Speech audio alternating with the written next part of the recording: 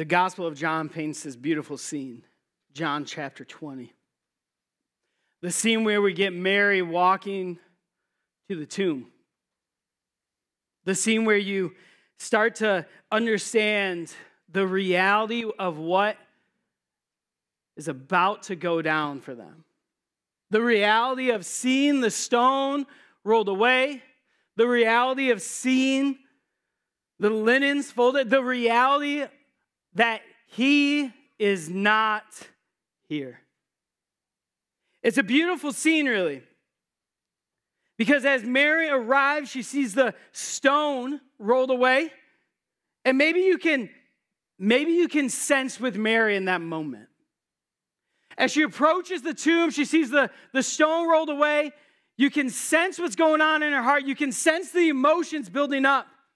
You can sense exactly what is going through her mind. Because the first thing that she does is she actually turns and she goes back to go and find the disciples.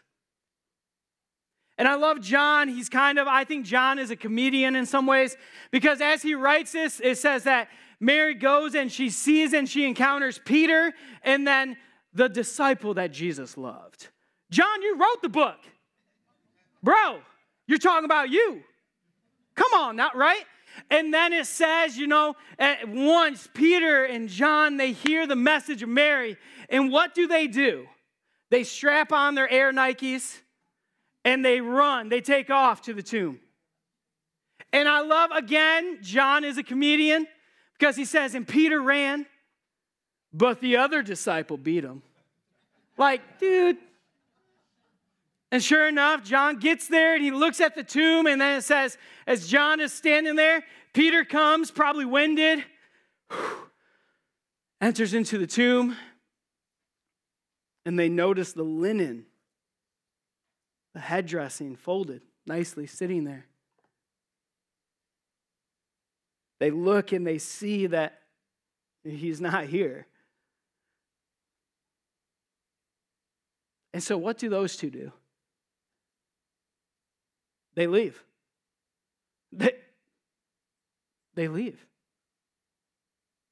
Empty tomb. Peter, John see it, counter it. They leave. And they go back to their house. Surely to tell others, surely to continue to proclaim it. But Mary arrives again. And Mary sees more. Mary encounters more. Mary encounters the angels. Mary encounters more than just an empty tomb and folded linens. There's a moment for Mary where things get real. And I think in this moment lends us to the question, a very simple question, to be honest with you. And I think it's a question that most of us, if not all of us, have struggled with or are struggling with today, if I'm going to be honest. And it's a simple question, and this is it. What level of restoration do you believe is possible for you today? What level of restoration is possible for you today? Most of us walked in here, maybe unconsciously wrestling with that exact question. What level of restoration is possible for you today? Because here it is, these two disciples go and they see the empty tomb. They see the linens. They see the stone off to the side. It's empty. But did they believe there was more? Could there have been more? They leave. But Mary, maybe Mary has a longing for more than just an empty tomb. Maybe Mary has a deep desire for more than just a stone being rolled away and nobody there. Maybe Mary seeks more than just this right now. And I think Mary was wrestling with the question of what restoration is possible. Because the scene is beautiful that we're going to dig into today. What happens after that moment is one of the most beautiful, restorative, redemptive stories in this book. And I believe it's truly at the core one of the most beautiful things that we can begin to understand. And here's why. The resurrection of Christ is the great restoration of the world. The resurrection of Christ is the great restoration of the world. It wasn't just this event, but it's a process. And I want to pause. I want to take a TV time out here and just really lay the cards on the table. Can I do that? For some of us, we have felt, we have known, we have walked in this redemptive and restorative process where we've acknowledged Christ as our Savior. We believe that He has died for our sins and rose again so that we can be with Him in eternity. For some of us, we walked in today, this morning, understanding that to our core, maybe.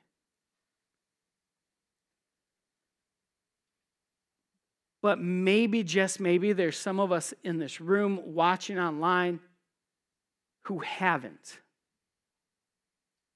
understood this in their core, in their spirit yet. But you can. But you can. Today, you can. And so here's what I want to do. I want to take just a moment. And I truly mean this. I want to take a moment. And I want to invite you, each and every one of us, and I mean this, I'm all about making people feel uncomfortable. And so I want to invite all of us to simply do something very, very honest and raw. Would you just close your eyes and open your hands, palms up real quick? Just take 2 seconds. And in your own spirit and in your own heart and in your own moment right here, right now, would you just invite God right now to begin to speak to you? In your own mind, just right now, just utter the words. Maybe it's audibly out loud for you. Maybe it's just quietly of God, speak to me this morning. God, prepare my heart for what you have for me this morning. And just breathe Him in and let Him fill you as we embark on this restoration that has happened in the garden. So take a deep breath in.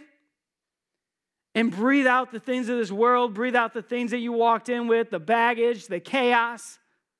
Take another deep breath in. Breathe in His presence, His peace, His salvation for us.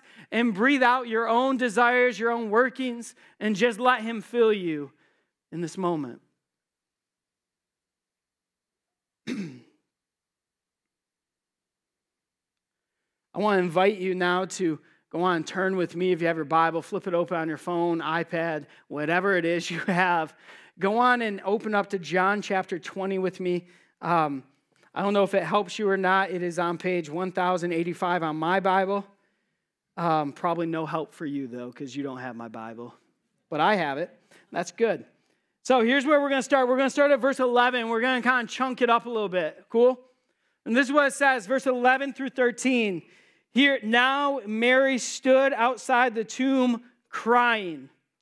As she wept, she bent over to look into the tomb, and she saw 2 angels in white seated where Jesus' body had been, one at the head and the other at the foot.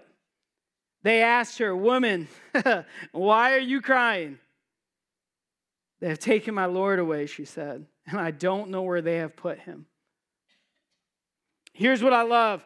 Mary is weeping here. It says she is crying, and as she wept, she looks in and she sees these angels, one at the head, one at the foot, and they ask her a simple question. Why are you crying? If you ask me, it seems pretty insensitive for the angels to be like, why are you crying? You are sitting in a tomb, angels, right? But here it is. We have to understand the bigger picture. Mary would have been in the grieving process. If we've ever lost someone in our own lives, we understand that we grieve, we mourn, and it's not just like a 2-hour thing and we're done, right? It kind of can linger. It kind of can go on. Well, back in those days, she would have been part of the 7-day grieving period for the Jewish people. And this is what that meant. She would have been forbidden to bathe during this time. She would have been forbidden to work, to have sex, or to even read Scripture. In this 7-day period, she would have been forbidden to do those things. And so she shows up, And she sees these angels. And it says the angels are clothed in what? White. Now, that would have been a pretty stark contrast to traditional mourners. They would have been either wearing like a black type of cloth or a sackcloth, not white clothing. And so these angels in this brilliance of white sitting in the tomb.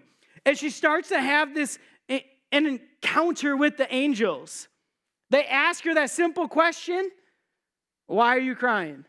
If I'm Mary, I would assume I'm pretty emotional right now. And then you go on and ask me that question, I'm aggravated. I might even be frustrated. You know what I'm saying? You know why I'm crying.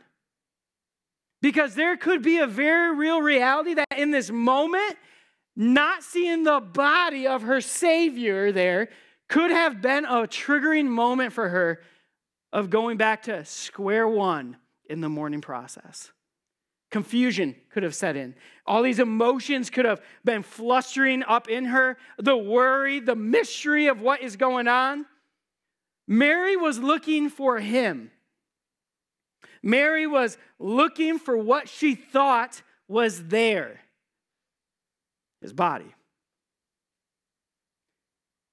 And when she utters those words, when she's uttering those words, they have taken my Lord away, she said, and I don't know where they have put them. You can almost sense the desperation in her voice, can you not?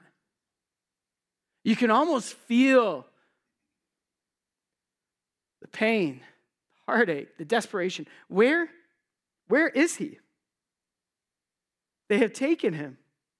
Where is he? And you have to remember, she is weeping, she is crying. And so in these moments, she utters these words to these angels who are sitting in the tomb at the foot and where the head would be. She utters these words and then it says she turns to walk away. And then this is what we get. Verse 14 and 15.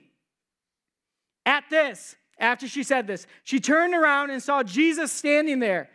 But she did not realize that it was Jesus. And he asked her, woman, why are you crying? But listen to that second question. Who are you looking for? Thinking he was the gardener, she said, Sir, if you have carried him away, tell me where you have put him, and I will go get him. Now, TV timeout. Mary. I picture Mary being maybe 5'3", probably a smaller gal. And she looks at Jesus, who is the gardener, and she goes, listen, bro. This is the Kyle translation now. Listen, bro. Wherever you took him, wherever you put him, I'll go get him. Like, really, Mary? You're 5'3". You maybe weigh 115 soaking wet. And you're going to go get Jesus, the body of Jesus, who would have been probably closer maybe towards 6 foot. I'd like to say he's about my height, 6'3", give or take a few inches. But like, he would have been bigger than Mary. And she's thinking that she's going to go get him. She's having this conversation with Jesus, and she doesn't realize this is Jesus. And she just tells him, wherever you've put him, wherever you took him, just tell me. Again, do you hear the desperation in her voice? Just tell me, and I will go get him. I'll do whatever it takes to bring him back. There's this moment where she's having a conversation with the gardener. Gardeners. It would not have been out of place to see the gardener near the tomb. Gardeners were very low on the social scale. So him being there, the gardener being there, was not odd. It was not out of the normal. This is a completely normal encounter in Mary's eyes. They'd be tending, most likely, gardeners would have been tending to the wealthy tombs. Do we remember whose tomb Jesus was laid in? Who is it? Joseph. Joseph was wealthy. And so Joseph has a gardener tending to the tomb. This is a normal encounter for her. And as she has this conversation with him, it's not a surprise he's there. It's not odd that he's there. And it's also not weird for this lady, this gal, to have a conversation with a gardener. Both of them are pretty low on the totem pole, so to say, right? But here's something that's interesting. There's a moment in between verse 15 and 16. Something radical and restorative happens. And don't miss it. Don't miss it. Here we go. Jesus said to her, Mary. She turned toward him and cried out in Aramaic, Rabboni, which means teacher. And Jesus said, do not hold on to me. I have not yet ascended to be with the Father. Go instead to my brothers and tell them, I am ascended to the Father and your Father, to my God and your God. This is getting personal here.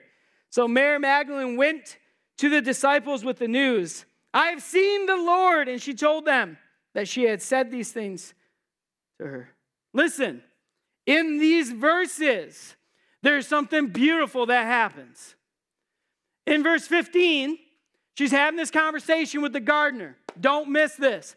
And as this conversation happens, desperately pleading with him, wherever you took him, just tell me, I will go get him. Essentially, what she is doing is this. She's having the conversation with the gardener. Wherever you took him, just tell me, I will go get him.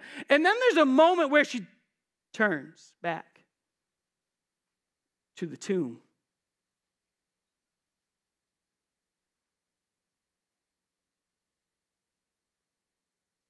In that moment,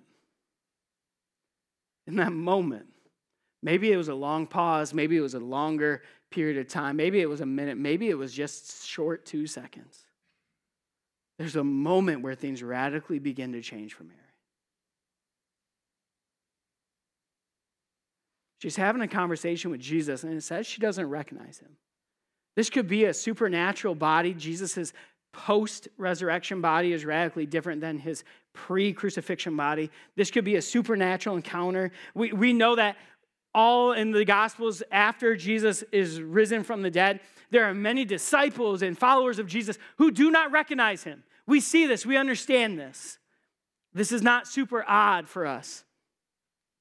But there's also a moment, and I don't want to miss it, where she has the conversation briefly with the gardener, and then she turns back towards the tomb. And here's the reality. When Jesus calls out to her, she wasn't facing him.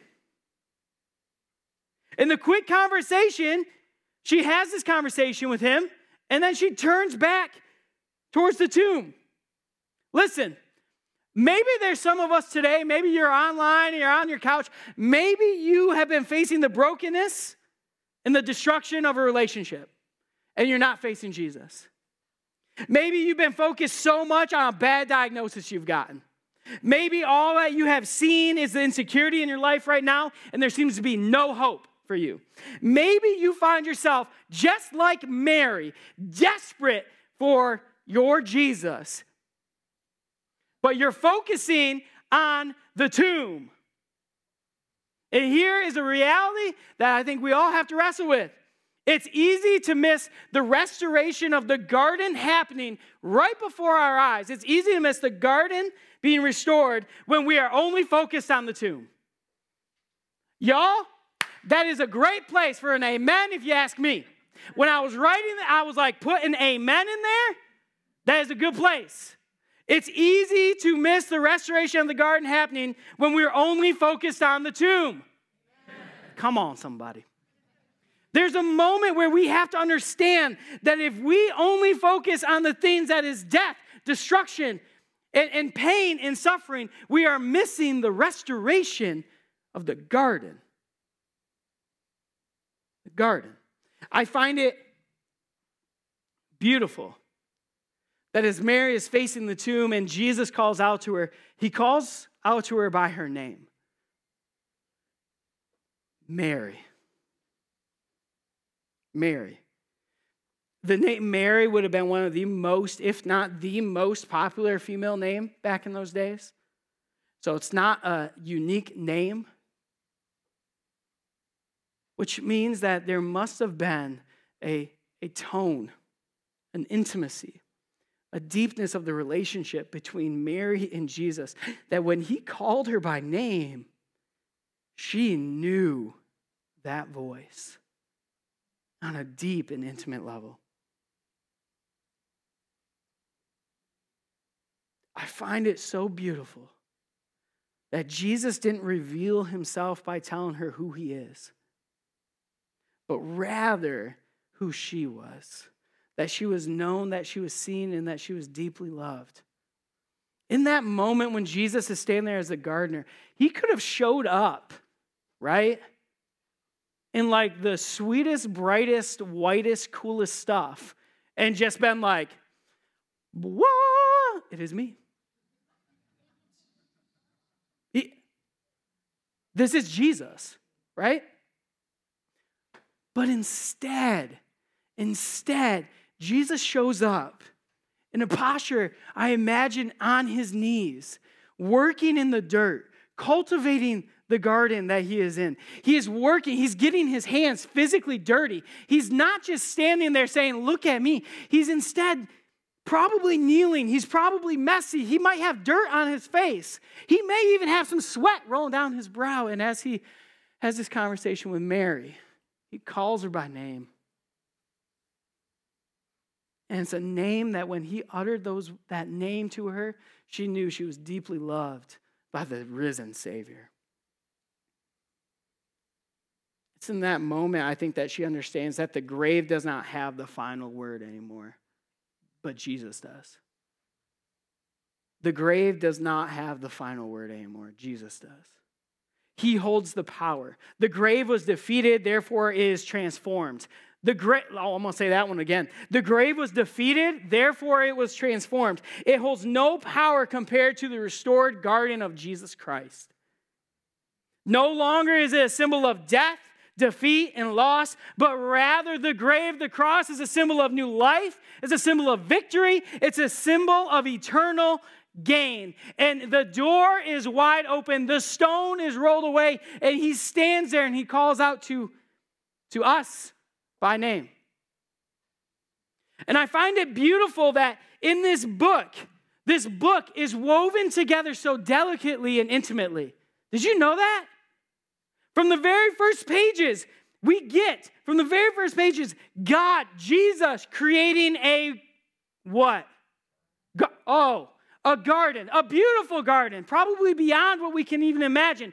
And here Jesus is, after he comes back from the dead, he is standing, kneeling, interacting in a garden. It is beautiful from the Old Testament to the New Testament how God has woven everything together. There's restoration and redemption in his word. The fall of the first Adam took place in a garden.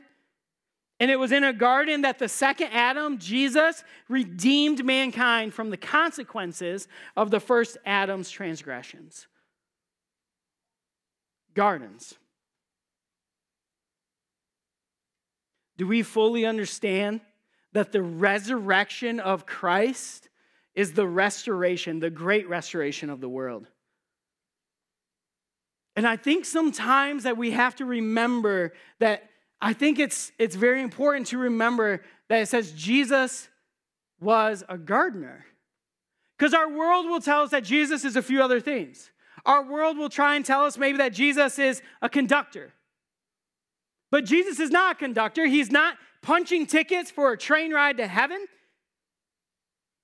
Our Christian hope is not about getting from earth to heaven. Our hope is getting heaven to earth. And guess what? It came to earth. His name was Jesus. It's also to remember that Jesus is not a lawyer. He's not standing before his big bad dad saying like, all right, daddy, here's what we're going to do. Listen. He's not negotiating like certain stuff. He's not getting us out of a legal jam with his angry dad. God's not mad at sinners. God loves sinners. And Jesus told Mary to go and to tell his disciples that his father was their father too. Did y'all miss that one? That's a big one. Listen to this. Listen to this. He says in verse 17, I'm going to my Father. Go instead to my brothers. Man, that is an intimate my. Jesus calls the disciples my personal brothers. And tell them I am ascending to my Father and your Father. There's the moment in the garden in this conversation where Jesus makes it super personal. And I believe he makes it super personal for each and every one of us. Jesus is the gardener in the garden.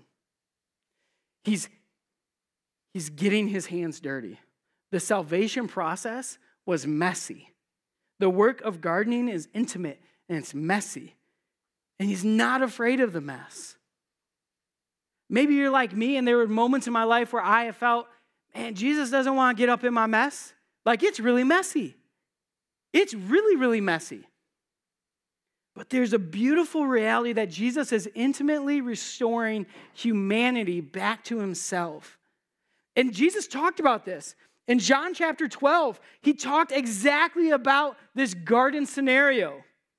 He talked about even in like a foreshadow, a prophecy of what he was going to do. Verse 24 in John chapter 12, 24. This is what it says. Very truly I tell you, unless a kernel of wheat falls to the ground and dies, it remains only a single seed.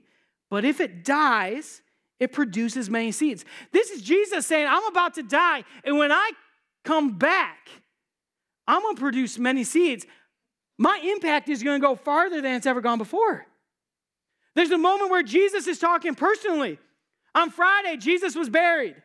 On Saturday, he's cultivating what's about to happen. On Sunday, today, Jesus springs forth the first fruits of resurrection life. He's now the gardener of the resurrection. He's cultivating and he's making new life in those who believe, in all those who believe.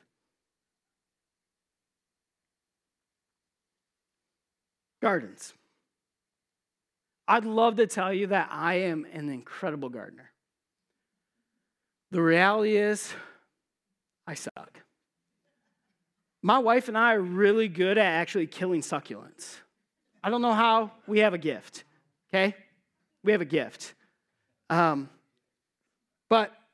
gardens, humanity fails in the garden. Jesus surrenders his will in the garden. Remember that, right? Jesus was buried in a garden. And Jesus is risen in a garden. Gardens.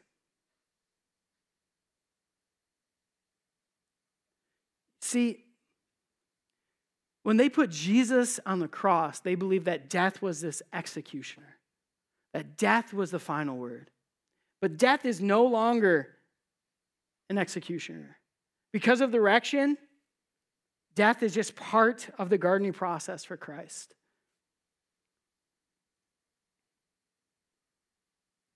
And I'm sure that things shifted dynamically for Mary in that moment. I'm sure things radically changed in her heart in that moment. Once she realizes who this gardener is, her once dead Savior that she was desperately longing for, is now standing having a physical conversation with her right before her eyes. And he's inviting her into a deeper, a more personal and radical relationship with him. And he wasn't done there. He's still getting his hands dirty. I could tell you story after story after story of people who have radically had an encounter with Jesus the gardener, where he got his hands dirty and he radically moved in their lives, and their lives have never been the same. I could tell you stories of students that I've walked with where their story was addicted to drugs and alcohol, and now they are addicted to the Word of God. I could tell you stories of people even in this room who went from brokenness and now are experiencing healing like they've never experienced before. I could tell you story after story after story of what God, Jesus the gardener, has done. And it's beautiful.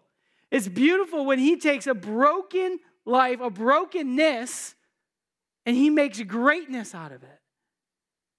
It's a beautiful moment when that starts to grow and to be planted.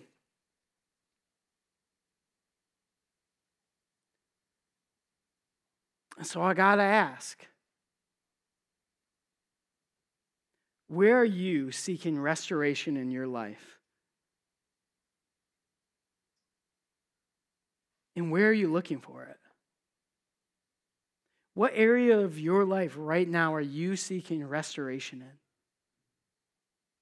in? And where are you looking for it? It's not in the self-help books. It's not in the new fun gadgets. It's not in the money. Where are you seeking restoration in your life, and where are you looking for it? And that lends us to the second question. What level of restoration do you believe is possible in your life today?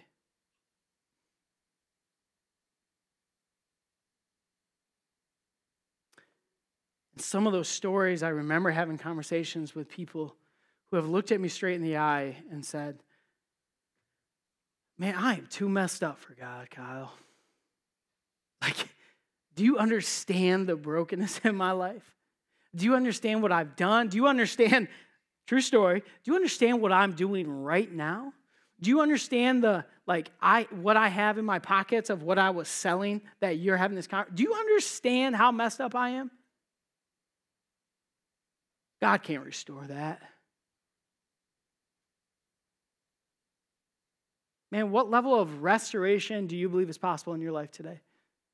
Because there's never been a person that I've met that God couldn't redeem.